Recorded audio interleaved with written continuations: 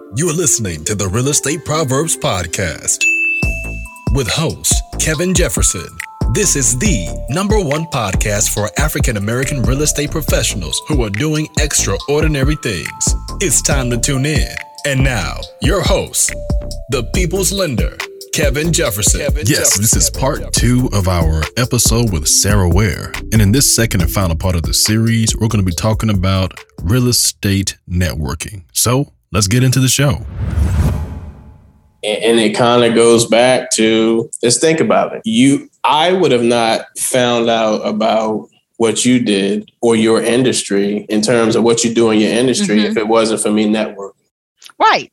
Or going through my network on trying to get people to be on my show that are diverse, have different backgrounds, and I highlight different aspects of real estate. And you wouldn't be as well-versed in your industry if you didn't network.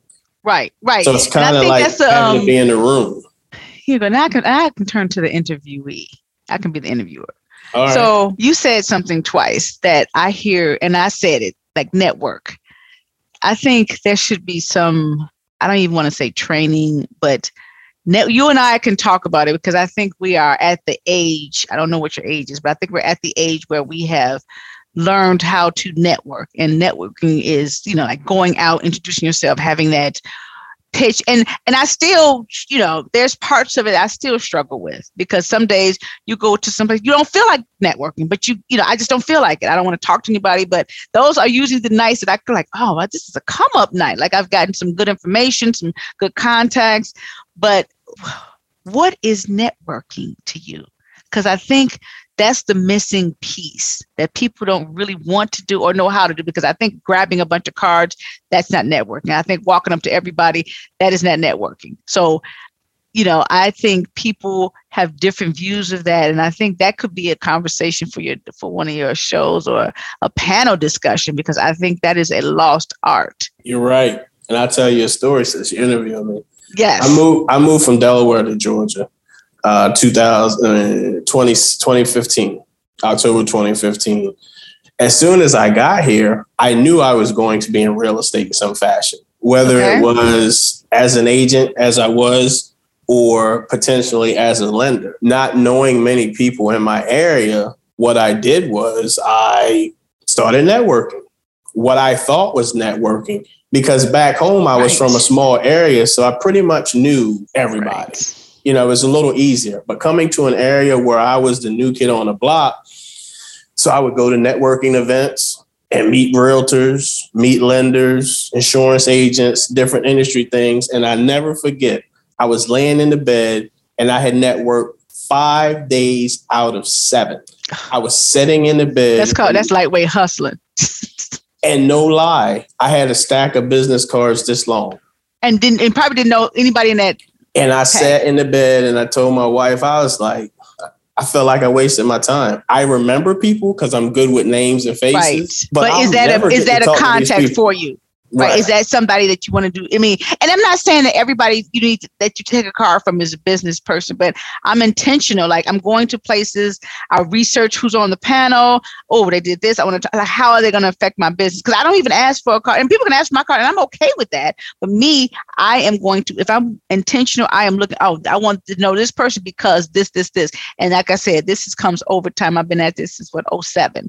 So I still have my struggles, but yeah, I have boxes of cards that you just like what, and then you want to put them in a database and you just blast them and unsubscribe. Like that is not it. Like you can have a good 100 to 200 people in your contacts, and that could be a robust database, or a good 20 if you have 20 of the right people. But yeah, you probably have so many cards, you probably don't even know one person in there, or even want to look through them. Right. That it was a daunting task. So I came up with a system. What's your system? I would speak to people. And I either had on a blazer or a jacket, or I always wear a shirt with a pocket. And if the if I want to speak to if I met you in an event and I want to follow up with you right away, your card goes in my top pocket. Oh. If you're somebody I want to speak to, but you're not saying you're not top pocket, but you're somebody that I need to get back to or want to get back to, you go in my side pocket. If you give me your business card and it's somebody, I'm like, I'll take it, but I'm not sure how we can connect, or it wasn't a good vibe, you go in my back pocket. So when I get home, I know top pocket back is who I'm going to get first, next to side. And then there may be something that I can get from, the cards in the back pocket. And that made it a lot easier. And then all of a sudden, the millennials, taught me we don't need cards. Even though I still have them, I don't get their card. They're great at sending you their e-card and they text you. So yes, that helped. And just even more so, I started to learn. I don't care if it's 400 people in the room. I really only need 1 or 2 good conversations. Right. That's it. And you can leave. Yep. You can leave after that. Like, you don't have to be the first or the last one there. You can just like, wow, this is great. Okay, I'm gonna leave. Yep. So, but I'm still with a CRM. So with the e-card, I have a question because I struggle with that. If somebody texts you their card and it's in there, there's no way to flag what event it was at. So it's somebody in my phone. I don't even, like, if I forget their name, then what? That's a good question. So I'm looking for a service that I can go out and, it's like last night I went to, it was a spring fling. I can put the date of the event, and then everybody I meet that night, if they go into some sort of thing, then I can say, okay, let me put these in my LinkedIn. I'm real heavy on LinkedIn. But what separates them? If they're just in my phone, I don't know what to do with that. Because say, for instance, that worked and you had all those e-cards from that one night. That's just a bunch of people you don't know on your phone. Right.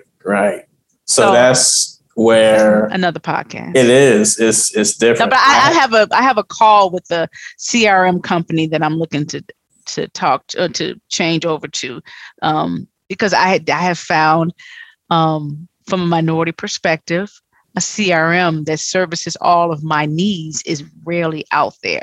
And when I say that, I'm looking for some very specific things. When I get an RFP, I want to be able to catalog that with somebody. Like if I'm working with a team, I want them all under that. If I meet somebody for an RFP potential, I want them under some sort of database where I'm following up with them for the newsletter or, hey, and talking about certification type stuff. So I actually talked to some coders about doing that myself, and I've gotten real down the line with some conversations. So I'll see if that's something I need to make. But I think it's a very open market, and I'm looking at maybe doing some sort of journal because I log things differently when I'm at an RFP. Like they're all have numbers on them and scope, and there's like certain things that you just need to know on your front page. So I'm thinking of like some sort of journal to kind of market. I want to make a prototype for me to see if it worked for me. Gotcha. You know what that sounds like? Another business. And what else? Another government contract. Oh yes. Oh, and that's really weird because I can sell to the government because they can give this out at their conferences. So it's going to be like a little thing. So I'm like, well, let me create something. But Gotcha.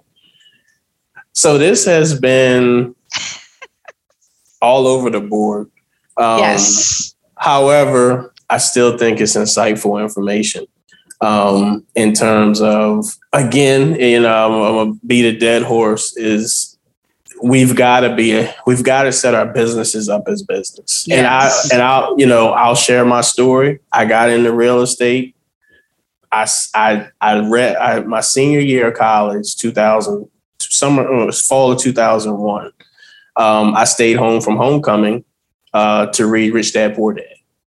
Yeah, I think we all kind of, came up in that era. Yes. I read Rich Dad Poor Dad, and I never forget him going through, S Corps and C Corps and all that. So when I got into real estate, I got in 2004, 2005, I got an S corporation for my real estate business.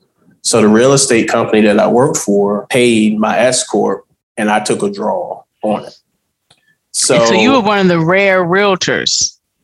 Yep, the rare realtor that did that. However, I still didn't have the knowledge of how to properly set aside money for taxes, retirement, and different things and such, because I never made that amount of money in my life.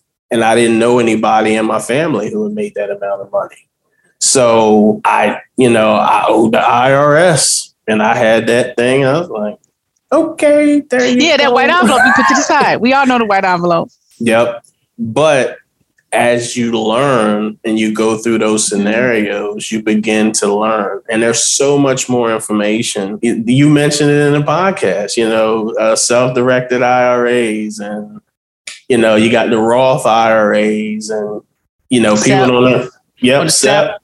That's for business. Mm-hmm. Yep. People don't know that you can do a self-directed 401k. Like, there's so many things that we don't know, and those are utilized as helping, in tax shelter. So if you make $200,000, you don't have to try to write off 180 because you don't want to pay a bill. Because entrepreneurs are like the richest for a reason. Yep. And their, tax laws are set up for us to succeed. And but just to piggyback on what you said, I won't beat us up on the not setting our businesses up right, because we started behind the 8 ball. So our opportunities were at birth. We were behind the 8 ball. So having to run up and so I applaud anybody who starts a business or just have that desire, because it's it can be harder than most, and you do sacrifice a lot when it comes, and it may not be just money. It's certain things like time, relationships with people, family. So from that sense, I don't apologize for not knowing, because if you don't know what you don't know. But I took ownership of it, because at the end of the day, you probably did what I did. Who made all this money when you try to do your taxes? Where is that money at? I don't have it. Who said I made all this money and I got to pay these taxes? Because that's not what I have in my account. And it's easy to say set some money aside, but when you got bills, you like, set what money aside? Like, that's just what it is. And so I just tell people, don't beat yourself up. Just kind of tackle it and just come up with a plan and stick to it, because the top 10-20%, but but I'm on the other side right now. But it's another Gusto. Have you heard of that? I haven't. Gusto, maybe it's Gusto, but it's a accounting. It's easy. It runs your payroll from a small bit. Like, you can do one person, one independent contractor, and it'll do all your forms and taxes, and it's very economical. So I've told several people about that, even though my accountant does mine. But if I didn't, I think independent contractors maybe be like $6 for each one. They have a setup fee, but they'll be responsible for sending them their W-9, all of that. So, but Gusto, because people are like, Sarah, oh my God, thank you. And they can help you make sure you pay people on time at a cost that is for the small business owner. And I'm meaning 5 or less, like it does your payroll and stuff like that. So I think that's a good tool. So we have, we've discussed, the so many things, right? If you had, and so it goes back to, once we get to that paperwork phase, then It kind of weeds us out.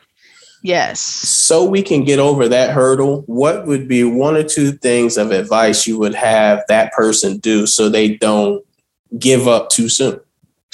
I would have them speak to a small business consultant, and I am not going to discourage them for paying for it, but you do not have to pay for it, because the people that work in those offices, they will help you do it for no cost. And there's a lot of grants, because they're already getting paid to do it for you, and they're very capable of doing it.